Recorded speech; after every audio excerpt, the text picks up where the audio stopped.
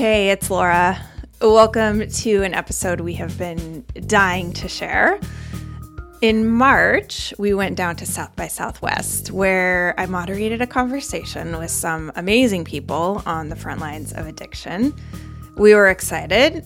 We were nervous. It was our first live event for the show, a show that we birthed in the heart of the pandemic. So I was actually laughing to myself on the way down to Austin, thinking this should have really been called South by South Awkward this year. And I'm kind of kicking myself that I didn't actually say that during the event. Anyway, our guests on the panel were Wes Hurt, a sober gentleman, and the founder of Clean Cause. Clean Cause is a beverage company with a triple bottom line approach that funds sober living scholarships and creates delicious beverages. Also, we got to hear from the extraordinary Jan Rader. She has been a frontline worker in the toughest parts of the opioid epidemic in Huntington, West Virginia. She's featured in the Netflix documentary Heroine with a E, Heroine. It's awesome. Watch it. She is wise and humble and compassionate and so funny. I learned so much from her in the couple of days we spent together. We went to dinner. Jan was amazing. And then last but not least, we were joined by the musician, Jason Isbell, who anyone who's been around this show for a while knows that I am a massive fan. His willingness to share his story and himself just adds so many layers of complexity and insight into his work. And like all the other guests, he totally showed up that day. If you're new to the podcast, we hope you'll check out some other episodes. Tell Me Something True is a show for everyone who's asking, how can I have a better week this week than I had last week? We talk about recovery, yes, but really in the broader context of how we can all live a more present, real, and ultimately joyful existence. Like the show tagline says, we're here for anyone who wants to fall in love with the mystery of life again. Another thing I want you to know, which we have been absolutely terrible about promoting, I should get fired, is that we create playlists for every single episode. Every week, either Michael or I curate a Spotify playlist to go with the mood of the show. Yes, this happens.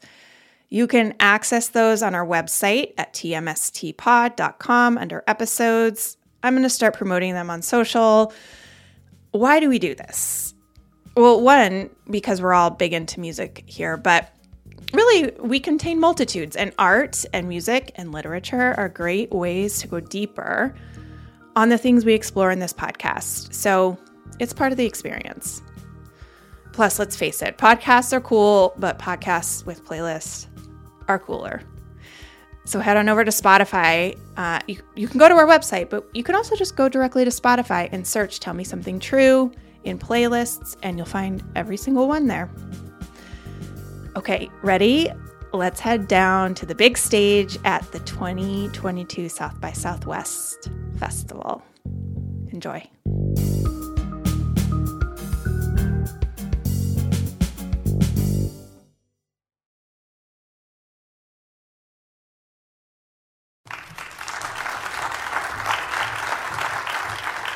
Well, thanks for coming to this session. It's probably not the lightest topic you could come to listen about at South by Southwest, but no doubt for us, one of the most important. So we're really grateful you're here. And I'm going to start out by doing something maybe a little unconventional for South by. So we're going to breathe for a minute.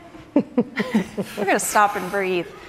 So go ahead and let go of your phone in your hand and just set your palms in your lap, feet on the floor. Yeah, you guys follow too. And close your eyes. Take a big, huge, deep breath. And exhale out the mouth so we can hear it. We'll do another one. Inhale. And exhale. One last one. Inhale. And exhale. That's better. All right, so I'm going to count you all in. So who here would count themselves in as someone in recovery? Raise your hand. Wes? Oh, yeah, I'm still in recovery. All right. Text the watch. Now, who here has been impacted by addiction, either by someone that you know, work with, love, care about? Raise your hand. Yeah, that's what I thought. All right, and who felt like when addiction hit, they had the resources, the empathy, the awareness, the tools, the knowledge to know exactly what to do? That'd be a no, right? So we've got this huge gap in addiction is everywhere. I think literally everyone raised their hands for that second question. And we mostly feel helpless about it and clueless about what to do. So that's our starting point today. So I'm going to go to Wes first. What was the most surprising and difficult part about getting sober for you? Yeah, that's a good question. So much involved in it. I think the most difficult part for me was believing that I could actually change. You had these moments for 20 years that as the addiction grew, you'd go to a rehab, I'd go to a psych ward, all of the different consequences. I'd get out, I'd have kind of a fleeting moment of like inspiration, and then I'd be back in the same spot. So I had that history to know what I had done, at least. And so, this new sober resolution again, I'm gonna get it this time. And I think for me at the very beginning, the most difficult part was actually believing with conviction and resolve, like within me, that like, no, this is real, I can do it, versus fake it till you make it kind of thing, which is also valuable at times. I think the most surprising thing was after you start to gain a little bit of time and you start to change a little bit inside and start to, the drugs are getting out of the system, some neuroreceptors maybe fire one off a little bit or something, and you're going, oh crap, just 2 months ago I was completely frightened about X, Y, or Z. Now I'm completely frightened about X, Y, or Z, but I know that I've grown. Mm-hmm. So then you start to realize that this truly is a journey. There is no destination. Because when I got there, I was like, okay, oh crap. So now what else do I not know? Well, 7 years, now I'm sitting here, same thing. Mm-hmm. Crap. These new revelations that come place that you had heard about, but surprisingly, they happen to you, and then you go, oh, that's what they meant. Yeah. What made the difference that last time? What made that difference? For me, it was an honesty. I would say that the best way for me to explain it was me in a mirror for the first time in my life. I wasn't leveraging, manipulating, or looking at others to hold on to one person to be resentful towards, to continue to feed it, or to rationalize my use. Mm-hmm. And having that level set, and I've said this before, which was in a state of limbo of not wanting to live but not wanting to die. And then, really looking at that mirror and going, dude, you have the power now on your own to choose. It's your life. So I think it was really the recognition and the isolation between myself and I, if that makes any sense, of saying, dude, who are you? Who do you want to be? Do you want to live on this planet? Get level set with yourself. Mm-hmm. And so for me, that's how it happened. It was like, I contemplated dying, and suicide is what it looked like for me. Mm-hmm. And I just said, no. And now I got 2 baby boys, Yeah. And so, anyway. All right, Jason, what do you think is the thing that people most misunderstand about addiction? Well, there are a whole lot of reasons not to take that first step. And I think the stigma around, addicted people are broken in some way or flawed in some way. That concept is one that I think a lot of people still hold, because I think we have this natural tendency to try to separate ourselves from other people to generate some sort of self-worth. So it's another reason to think, well, I'm doing all right. I'm better than this guy. He's an addict, And I think that does a lot of bad work as far as encouraging people to get sober because, oftentimes when you're an addict, it's this sort of self-fulfilling prophecy of, I'm a bad person, so I do bad things. So I go do a bad thing, and then I feel like I'm a bad person, so I make another bad decision, and on and on and on. And I think what I didn't understand early on in the process, and still am learning more and more about, but especially in the last couple of years, I realized that not only was the recovery a gift in my particular situation, but the addiction itself was a gift. Because without that, I would have never learned the lessons that I learned in recovery. And, whatever type of recovery you subscribe to, there's kind of the golden rule of recovery programs, which is this remaining in the moment. When I was in rehab, they would say, keep your head and your ass in the same place. It's the one day at a time thing, and never in my life have I needed that more than when every day was identical to the one before it, like it was for the last couple of years when I was sitting in my house with my family not doing my job. And it just occurred to me one day, had I never been an addict in the first place, I never would have learned the things that I needed right now, and I might have lost my shit. But the fact that I'd gone through the recovery process gave me some tools. I think, it's not a matter of you being a broken person and needing to get fixed. It's a matter of, there's this box of tools that are available to you in a very special way. And the way you learn them is a way that sticks if you go through the recovery process and get better. And then you're going to have tools that people who were never an addict in the first place never had access to. That's right. What is one of your big tools?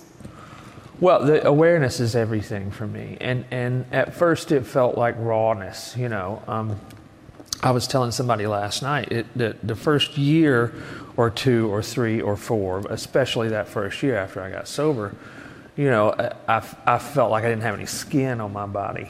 It was like everything was bright and terrifying, and the senses were heightened, and it was a scary thing. But I learned how to shift my perspective, based on how aware I was of what was going on around me. And I think a lot of my particular version of addiction was for the purpose of numbing that awareness. And, when I found out I didn't need to do that, even as bad as the world can be, it's sometimes a really beautiful place if you're just paying attention.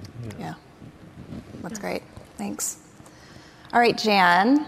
So I want to talk about your role as, I have to look at my notes because it's quite long. Yes. Director of Mayor's Council on Public Health and Drug Control Policy in Huntington, West Virginia. So for those who may not know, Jan's community in Huntington is one of the hardest hit communities in the opioid crisis. It's estimated that about 500,000 Americans have died of opioid overdose since the pharmaceutical companies started pumping out pills in the late 90s.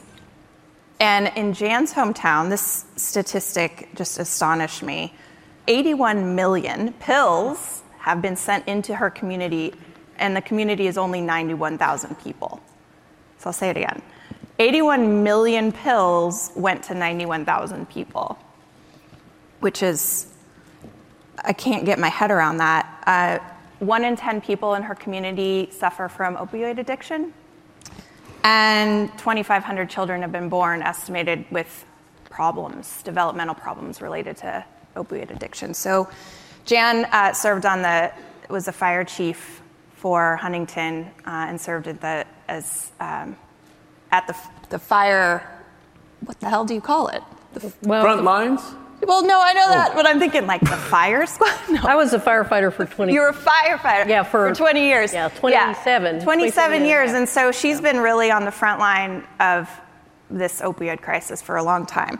So how have the gaps in the understanding that we're talking about, there's like this empathy gap, how have these gaps shaped the way that your community has responded to and suffered from what is essentially a mass casualty event in your community? Yes, it is, and it continues. We've had success in Huntington. People like to call us the epicenter of the opioid epidemic, but I feel like we're the epicenter of the solution. And we have strived very hard to make sure that we find the gaps and we fill the gaps. And when we started working on the problem that we have Mayor Williams, who is an incredible person who is leading the fight. He is doing the right thing. Our city council is doing the right thing and allowing us to go out and facilitate bringing everybody together in the community. And it's taken a lot of education, education in very small groups. The faith community has been huge in helping us, but every day we find gaps. Our peak was 2017, and the first thing we did in Huntington was get naloxone in the hands of all our first responders so that they can save lives in the moment. And that was huge. And then we started the first harm reduction program in the state of West Virginia in 2015. And every time we find a gap, we try to fill it as best we can. We peaked in 2017, and that year we had 1,831 overdoses in the county, and there were 183 overdose deaths that year. So your first responders are worn out. Your average first responder in that year was probably seeing up to 5 deaths in a month, and or up to that. And that wears on everybody, your first responders, your healthcare facilities, and your community. So we took down the silos. We're working partnerships. We're involving the community. We're educating people. Our first year, 2018, our overdoses were down 40%. They've continued to go down. We went up a little bit with the pandemic, so we need to get back out there and back at it as hard as we can. But stigma is the number one barrier that we have, and we will do everything in our power to get around that barrier and change the perception out there. These are good people that have a medical condition, and we need to turn the tide in how we help them. Can I just say one thing to that? Please. One thing that I really loved that I heard Jan say once, and it revolved around Narcan and naloxone, and there's debate over that. And some folks will say that it's enabling people to continue to do drugs. And I heard her say, yeah, it enables people to breathe. And I was like, wow. It was that simple for me, because I look at my life and I say, look, I was ready to off myself in the cemetery for 9 months. I got 2 babies that I get to go fishing with tomorrow morning because I could breathe. And so, at some point we can simplify this to say, dude, this is about life and death for these people, and we're going to argue over something that enables them to breathe. Yeah. I just want to say that up over the top because that made it real for me. So, thanks. Yeah. Yeah, yes. Food and water also enable people to continue. It's that controversial, right? Strange. Yeah, I need water and I need to breathe. Thanks, Wes. So I think of the Johann Hari quote, who you may have heard or may have heard before, which is sobriety. The opposite of addiction is not sobriety, but connection. And shame keeps people disconnected. How have you worked to address the shame that the individuals feel who have been afflicted by this? So for me, I was not only working on as a firefighter on a fire truck, but I was also working as a nurse on my days off in a busy ER. And, we have to change the way that we approach people. Okay, so if Jason right here overdoses, and I start rubbing his sternum and smacking him in the face, and I give him naloxone, when he wakes up, he's going to be startled because there's strangers, probably 3 or 4 big thug guys standing over him that are firefighters, and he's going to be stunned, and he's ashamed, okay? Mm-hmm. So, and I'm going to say, you could have died. You overdosed, okay? So then he's going to be mad at me because he feels like I'm shaming him, and then he's probably going to cuss me, and then I'm going to be mad because he's ungrateful that I just saved his freaking life. Yeah. Okay, so that is a very bad dialogue. We got to change that dialogue. What if I held his hand and said, honey, are you okay? Do you remember what happened? We want to get you some help, okay? Now, do first responders do that because they think he's a bad guy? No, they're frustrated because they're losing their classmates, their friends. And we have to teach them a different way to approach those. But we have to work on the whole community doing that. Yeah. But keep in mind also that your first responder is not ready to accept that message unless you show appreciation for them. And we are trying to do that in Huntington. We're trying to appreciate our first responders and help them with the trauma that they see day in, day out.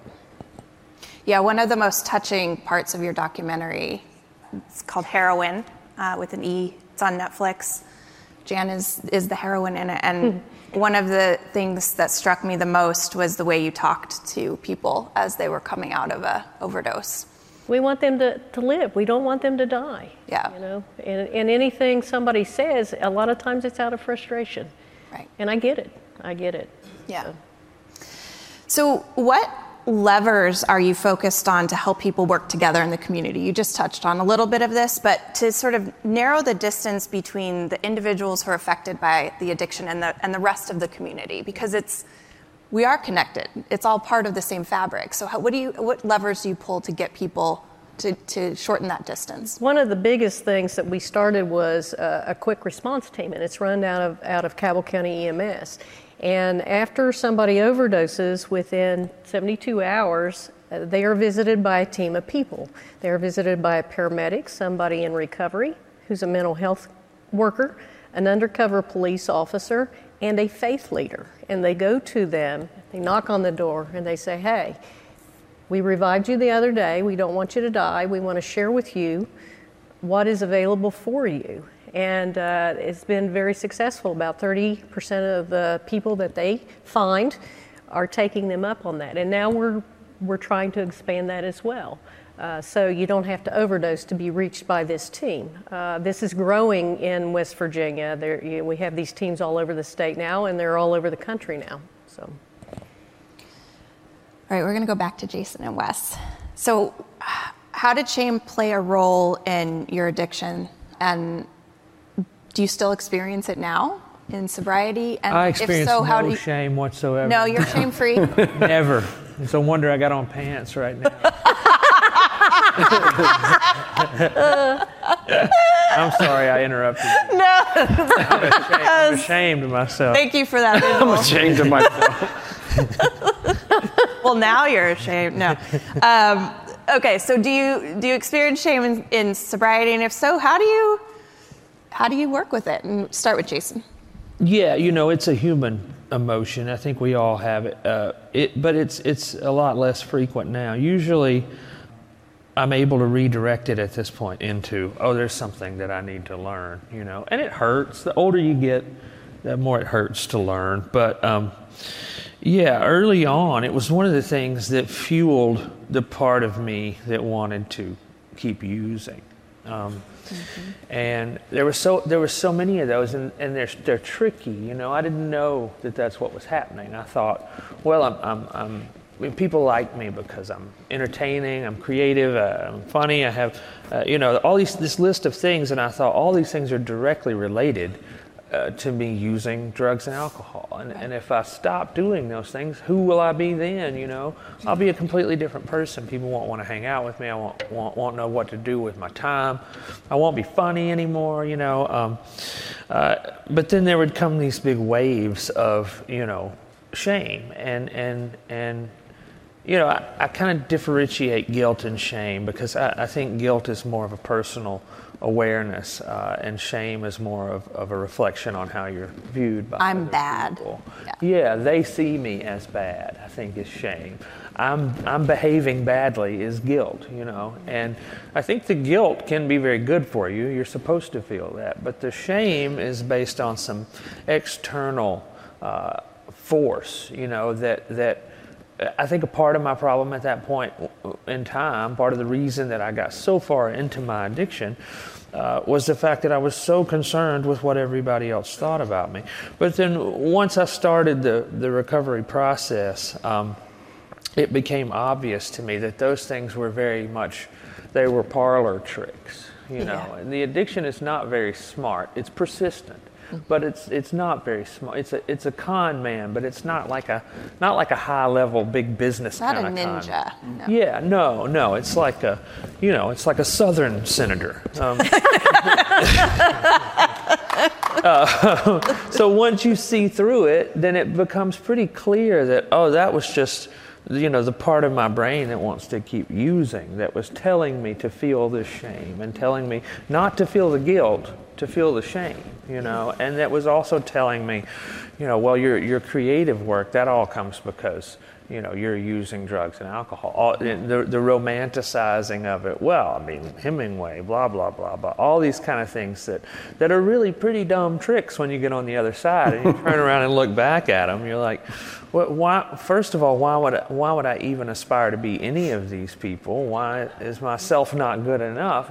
And second of all, that's not what was cool about them. That's what was disgusting about their life choices. But it's a sneaky trick. And after I saw that it was a trick, it was like, oh no, shame is supposed to be accountability. It's supposed to be a personal thing where you learn how to learn about yourself. Did you find, I think we know the punchline because your career has gone on and you continue to create, but what was that like initially in sobriety trying to create music? It was hard to do it in front of people at first. The first show that I played, I went out and opened for somebody in Australia, and I was just playing by myself, solo acoustic, and it was this big theater full of people, and I was terrified. I was because I hadn't performed sober, since I was a kid, really. But after a while, I just started making my world smaller, and then that. What do you mean by that? Well, instead of speaking to those folks back there, I spoke to these folks right here and just made sure that it was loud enough where everybody would hear, and reduced the size of the room to the size of the stage. And I did that about a lot of things in my life. That was sort of a safety mechanism for me, but it really helped because it helped me notice, on a bigger, like broader sort of allegorical level. It made me notice what I had right in front of me, the things that I had been looking past as an addict, to get to some sort of grandiose idea or goal of loving myself. I looked past the things that I should be grateful for. And once you start counting, if you start like right here and start counting the reasons that you're fortunate, it's going to take you hours to get to the edge of that stage. Yeah. And once I started doing that, my creative work picked up a lot because, I had a story to tell that resonated with people. And I think one of the primary goals of those songs that I was writing in those days was to break down that sort of barrier of distinction between addicts and non-addicts. Yes. And it was like I wanted to show people, I'm just like you guys, and I was just like you, and I'm still just like you. I just had to go through this process for all of us to realize it and feel like a community again. Yeah, that's great. Wes, shame in your addiction, how'd it keep you stuck? I agree with him. No, Everything he said. I'm good. No. I really relate to the idea of when you said the word fuel. It's fueling, the cycle. It's a shame cycle. And, to me, he really did answer most of the things that I relate to. And so one thing I just wanted to call out was, I think the shame, and we speak about the person being woken up after, being revived and in shock, but also the shame that carries. And I look at like the actions I had and maybe some of the people. So one little story really quickly. I had one of our employees relapse, And he hit it hard in heroin, meth, all in that weekend. And he called me on a Sunday and he said, I'm done, dude. I'm resigning. And he goes, I need to put my resignation in. And I go, why? And he goes, well, because I relapsed. And I said, oh, hell no. I go, I'm not about to make it that easy for you. I go, I'll see you tomorrow. Can you just say that you're not going to do it today and you'll be there tomorrow? That guy left last week after 2 years sober now to go off to another job.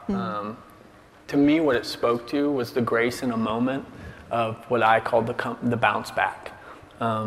We focus so much on the fall and relapse and this thing of time that now we've lost something if we had years and we relapse. Like all of that beautiful stuff that happened is still there. And so why do we put so much emphasis on a day when we also know that we're imperfect humans? And so when I look like I've changed my deal, like I'm not sitting there crying about the relapse. I'm focused and excited about the bounce back. And so to me,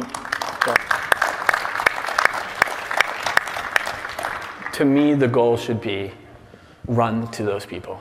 Run to them and show them a radical compassion, because I also believe compassion and accountability can coexist. And I think oftentimes we look at those as binary, and it's not. We're not saying let them keep using. We're not saying let's fill up the needle. We're saying let's give them a chance to breathe. Let's give them a chance to love again, because we're not that indifferent. We're really not. You know, I think one thing I'd like to mention too that revolves around stigma is that, you know, I like to say that addiction is just my flavor of life's affliction. But there are people out there, and I won't point at you to make you feel too guilty, so I'll go in the back where nobody is. I'll say, you watch too much porn, you eat too much ice cream, you do X, you do this. But it's not that socially unacceptable because it's behind closed doors. We walk out, and no one can relate to us. Bullshit. You can. It's just not the same affliction. It's not the same flavor. But we all have those same human reactions and so forth. And our reactions and our results or consequences are so much more open to the world that the attention on that draws is crazy. Which, by the way, I'm not a victim. I'm not.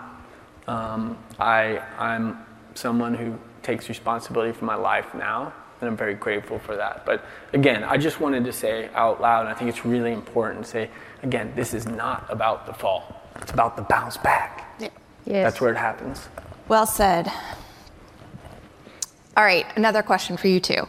So we've mentioned at various places, I think Jason just talked about this idea that if you get sober, you're going to be an outcast. You're going to be othered. You're not going to be part of polite society anymore or belong anywhere.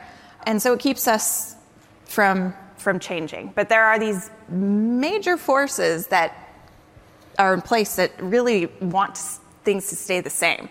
I'm just going to talk about some of them. Alcohol sales went drastically up in the pandemic. Jan talked about how they had more drug use in the pandemic. But aside from that, we spend $250 billion in the United States on alcohol every year, which is, and a shocking 9% of those, the use of alcohol is for those under 21. Wow. 9%, so almost 10%. So let's talk about how we help ourselves. Let's talk about the solution, how we help ourselves and each other in this culture that's kind of optimized for addiction. Wes, let's just take alcohol, which is very normalized. We're kind of swimming in it. What kinds of things did you have to do to make sobriety your normal? I mean, I think there's practical variables, For me, it was removing beer from my fridge that was ice cold. It's real basic. It's like, I don't know if I'm strong enough yet to look at that. So there's people, places, and things, let's say, right? And so that's more of your practical side. And then on the philosophical side for me, it's like, I'm going to say it, and it's kind of cliche, and I don't want to sound like this guy, but I'm going to have to say it. It's about purpose. And so I can stop something for X period of time, no problem. I say no problem, but when I'm actually on the path to do it, the question is, what is my North Star to keep moving forward? Mm-hmm. Why? And it's not about starting a 50% company so you can act like the sober prophet and save the world, or play music and then you get more grant, and no offense, you're going to still get them anyway. But, I'm saying it's about, my why. Mm-hmm. And you've heard about that. You've seen it. And so if you don't have a purpose, who cares about being away from the people, places, and things? Because it will not sustain. You need a North Star. And for me, it became such a clear North Star, and kind of piggybacking on what he said, it's a freaking blessing. You don't get addicted so I can realize my greatest dreams. I'm an entrepreneur, I always wanted to be, I just didn't think it was gonna be this way. I'm like, what the hell? It's badass. Like he said, you have an acute awareness. I think of it as a blessing, because we're being rocked to this point of your existence, and you're like, oh shit, everybody else running this way, with no offense to the normies, and I'm sorry, I don't even know if I'm allowed to say normies, but anyway, like, they're going on spring break, they're doing the things like this, and that's cool. My life's been this, but then I go, ooh, now I get to feel these this much greater because I've been there. The contrast is what makes it that much more meaningful and powerful. And so, to me, it's not bullshit when I say I am blessed beyond belief to have been given the gift of addiction, you know? But because it's the recovery, now I want to live and like, I want to fucking rock and roll. I really do. And it's given me such purpose that I don't find shame or embarrassment behind it at all. Yeah. I'm happy to tell my kids I smoked crack and popped 35 Vicodin in a day and was going to maybe kill myself. Not because of that part, but because of the bounce back. Because that's where characters build. That's where we live, find out what we're made of, you know? And so, to me, as long as I can stay on that side of the light, you know, when I pass and look at my kids go, my daddy smoked crack, but he bounced back. I'm like, badass. I'm cool with that, you know? I'm not sure everybody wants that kind of pitch from their son, but I'm cool with it. I don't know if he's going to be cool with it, but, you know. It's a strange eulogy. Strange eulogy. True. My dad was many things. A crackhead. Okay, I'll pull off of that a little bit then, maybe. Give me a new perspective. Jason, so the alcohol is a big part of the live music economy. What message do you have for people that can't put themselves in a bubble? Yeah, I mean, there was a while there when, you know, people would say, like right after I got sober, people would say, oh, and you're a musician, that must have been so hard, you know, and then I was like, well, what do you do for a living, you know, and they're like, well, I'm a roofer. And I was like, oh, well, what do you do when you get off work? I get fucked up. Right. You know? Right. I think I would be in a lot more danger if I had a job that I didn't love, first of all. So I'm very fortunate to be able to do something that's that rewarding. And to have like a creative outlet. I mean, the music business, just like any other business, it's about generating revenue. And it's not, you know, the marriage of the music business and the creative process is not my favorite thing in the world, but I discovered at some point that, you know, if you're a little better at the business, you get to be more creative. So we participate, you know. Yes. But you know, what I did, I was lucky enough to be surrounded by really good people who cared about me and saw some type of potential in me, and just voluntarily made some changes in their lives to make it an easier thing for me to do.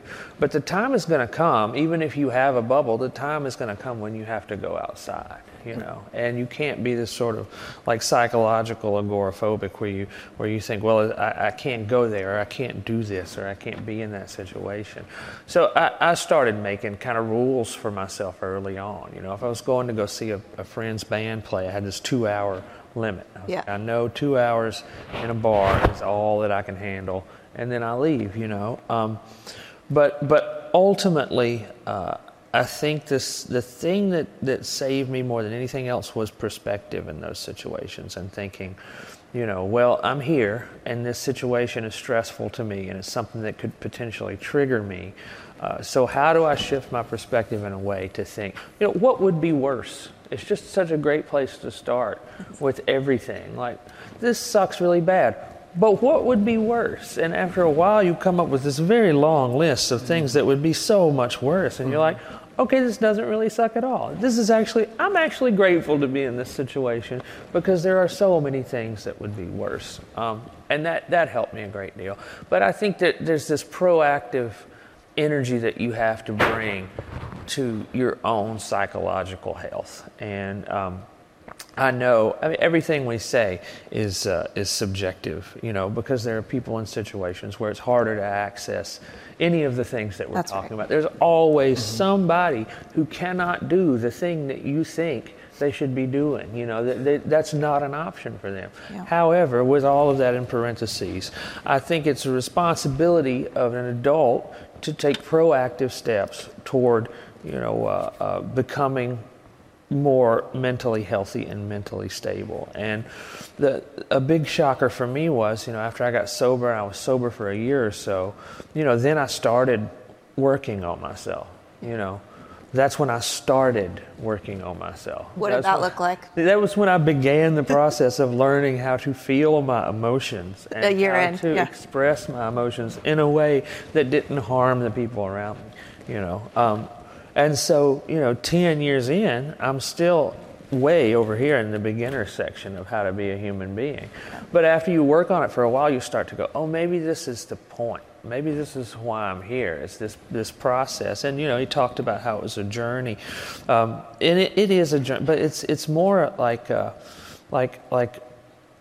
it's just the whole point to me. It's this experience of trying to figure out, what am I doing to hold myself back. And then as you do that work and keep on, whether it's some kind of therapy or, just as simple as the people that you keep around you, you start to get this instinct where this person's good for me. This person's going to help me stay on the path that I'm on. Or this person's not. And really, sometimes it's about making those decisions rather than allowing them to make themselves.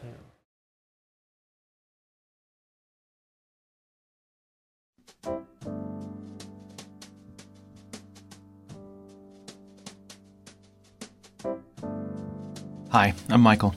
I'm the executive producer of Tell Me Something True, and I co-created the show with Laura. We built TMST and our online community with the hope of creating a sane spot on the internet. We're really passionate about the ad-free nature of this work. Our belief is that this project will work best if we're not hustling to keep advertisers happy, and we keep our attention on you, the TMST community. And this is where you can play a major role. TMST Plus is the membership group that helps to keep this podcast going. Whether it's through a monthly membership or a one-time contribution, TMST Plus members are vital to this experiment. As a TMST Plus member, you get to join Laura for member-only events, send in questions for the guests, hear the complete unedited interviews, and connect with other TMST community members. Sometimes we feel like we can't make a difference in the world.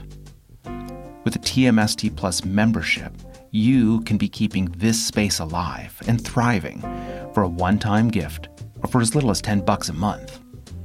You can find the link in the show description, and then please head over to tmstpod.com right now to support the show. And thanks.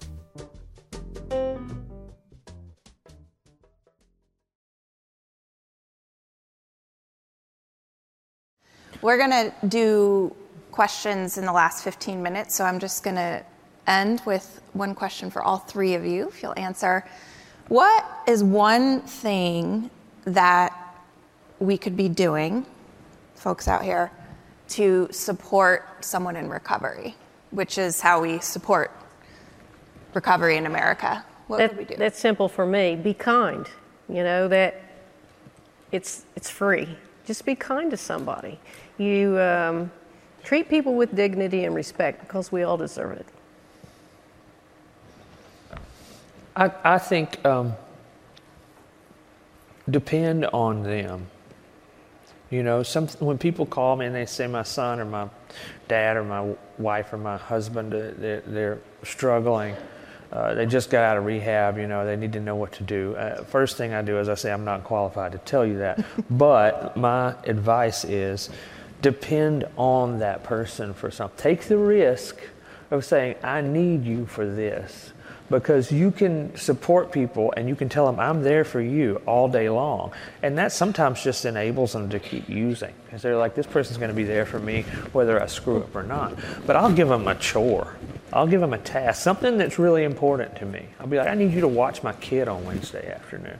And yeah, this is a risk.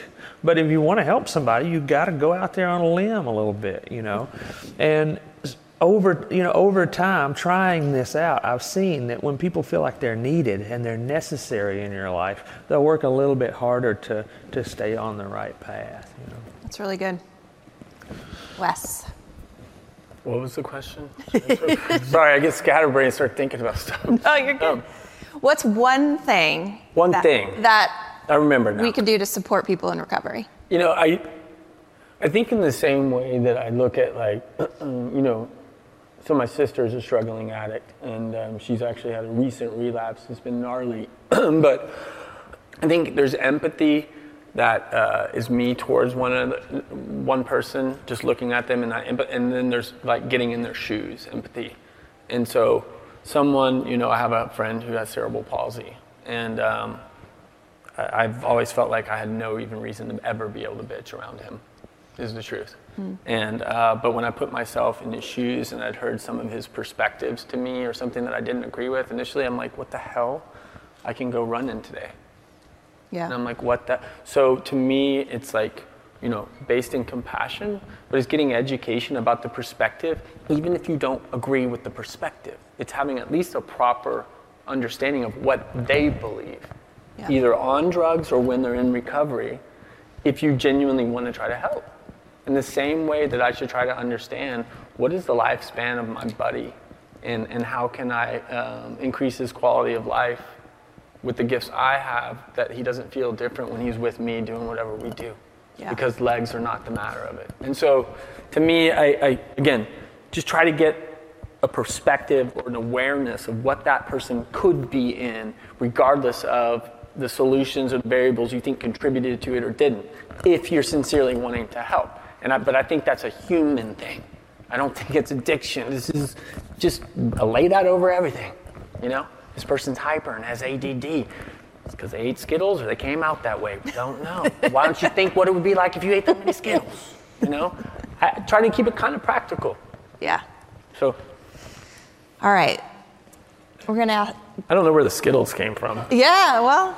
I like Skittles. We're going to go to some questions. So this is for Jan. At a local government level, it's hard to track progress and impact, so to know what's working. How do you know when things are getting better and why? So one of the first things we did when we started working diligently on the addiction issue in Huntington, that was in the fall of 2014, is we built our own method of keeping real-time data instead of waiting 2 years for vetted data to come out of the CDC. And that was imperative because that way we can track what's going on, what we need to do, how we need to maneuver to catch what we're not catching, and to track progress. And we have built that on a local level, and it takes collaboration and partnerships. We're blessed in Huntington that we have Marshall University. They've been on board since day one. We have 2 level 2 trauma centers. They're on board. We have a great mental health facility that's on board. And then we built things that we needed, like a freestanding facility where people can go and get help within 2 hours, whether they have insurance or not, instead of waiting for hours or saying, oh, well, we'll have an opening in a month. Right. So it's a community project. It's a community. It takes us all. We all need to be involved. We'll do this one for, it skipped. Okay. How do you support someone very close to you, romantic or friendship, going through recovery without letting it destroy you or worry you? Jason, you can take that one. Ooh, I get a tough one. That's a tough one. It is. Yeah. Thank you. Nothing but the best for you, Jason. You got to have boundaries. And I think the best thing that you can do for somebody you care about who is in recovery is get your own shit together and keep it together and get some kind of... I think everybody should be in therapy. I've never met a person I don't Amen. think I never in my life, nobody, past like the age of 10, therapy time. But you're either in diapers or you're in therapy. It's a perfect world. But no, I think the best thing you can do is work on yourself. And you're going to love that person. You're going to love them. Maybe they might do enough to keep you from loving them eventually, but probably what you're going to do is you're going to love them despite their choices, and you need to figure out how to put your own boundaries in place, where you can say, well, I'll do this, but I won't do that. I won't let you encroach on this part of me. And that's a hard thing. That's one of the hardest situations in the world. I had a close family member that had some trouble with opioids a few years ago, and their wife came to me and said, what happens if they can't beat this? And I said, well, they're going to die, but the worst part of it is when they die, you'll be glad they did, because by that time you'll be so tired of it that there will be relief, but there's another way, and that person got clean, got sober, and has stayed that way for years. So it is possible, but you have to set your own boundaries as somebody who cares about them, or else you're just going down with the ship sometimes, and it's a sad reality. But you can help without linking your fate. It's a good way to put it. Linking your fate. Jan, take this one since you have been on the front lines for so long. What is the biggest myth about addiction that you want to dispel? That these people are broken or morally bankrupt. I mean, that's ridiculous. It's a medical condition, and it should not be criminalized. It should be treated as a medical condition. And the drug war, the war on drugs for 50 years has taught us that they're bad people. That's not the case. These are good people, and they do recover, and they are good people, and we need to give them the ability to show that to us and shine and be the best person that they can be. Yeah. All right, Wes, what can we do in the schools? You have kids. What would you like to see to help the students who are struggling with possible addiction? Yeah, to me, I have a great mentor who's taught me to look at root cause. So, even in that setting when they're younger, instead of looking at the leaves of the tree, look at the roots. Mm-hmm. What are you feeding it? And what's going on there? And I think too often we do look at the leaves and you say, look at all of them. They're everywhere. So many stop. It's right here. Is there divorce in the family or wherever's happening? That could be contributing to emotional stuff. So that's one part of it. Now, that's one part of my opinion. And then the second one is so now how do you come around someone so young and so early in on the process of, honestly, I don't exactly know, because it's part of the reason I'm doing what I'm doing. Yeah. Is to be a part of the solution, to try to figure this out, because it's so dynamic, and the variables that contribute to it, it's on an individual level. But I think from a philosophical or from a solution-oriented mentality, to try to take some of the subjective and try to narrow it down to be individually helping that, based on what their flavors or what's happening in their life. It's about identifying root cause. Yeah, because if you don't know the problem, you cannot make the right solution. Yeah. You looked at me, Jan. Do you have ideas? I think that he hit the nail on the head. You got to get to the roots, okay? And you do that. Our school systems, where I live, we're putting social workers in every school building, okay? And mindfulness is being developed to teach at the young age, because the youngest overdose I've ever been on as a firefighter was 12. Oof. The oldest was 78, and they were both heroin. So we gotta prevention is key, because the children are our future. Well, I'd say one other thing socially, you look at folks like stars like Jason, it's fucking cool to be sober too. It is, yeah. It's not just to say because I want to be cool and I need you to know that I said I'm sober and I'm cool. No, it's you know what? That makes me the coolest person in this auditorium right now, because I'm on the stage with 3 people in long-term recovery, and I couldn't be more proud.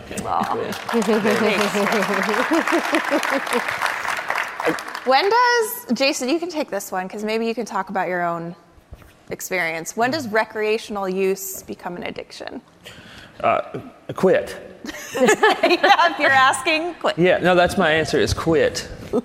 and then you'll know. Oh, and try. Yeah. You know what it is. That's good. That's too actually- easy. That's actually a good answer. It's Wow. kind of like I've got a friend who writes operas, and somebody asked him one time, "How long did it take to write that?" And he said, "Purple."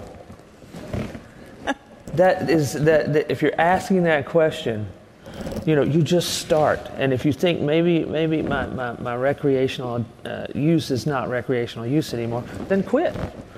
Why not? And see if you can. And maybe for a year, I don't know, maybe for 2 years, not for like a week or a day, but Right. if you're wondering for a about it, weekend. just stop using. You don't need it, Yeah. Yeah. That's actually a great answer. Try it out. See what happens. Try it out. We'll do one more. Addiction has been and is now prominent in my family. This is coming from the audience. The abuse of trust and love has divided us all. Is there hope for recovery when they burn every bridge? Why don't you take that, Jan? Yes, and my opinion, watching this unfold before my eyes and being involved in it, is that this person right here is not the only person that needs the therapy, okay? The whole family needs to be healed. And that trust can only be rebuilt through time, but everybody needs to heal. The person suffering from addiction is not the only person affected. If you need help to deal with it. I feel strongly that we should have a home health model of recovery, where a therapist not only goes in and works with a person suffering from substance use disorder, but they work with the family members as well to cut down on those triggers. So don't be ashamed to get the help you need yourself to deal with it. Yeah, for sure. This is great. Thanks, everyone. Appreciate you being here.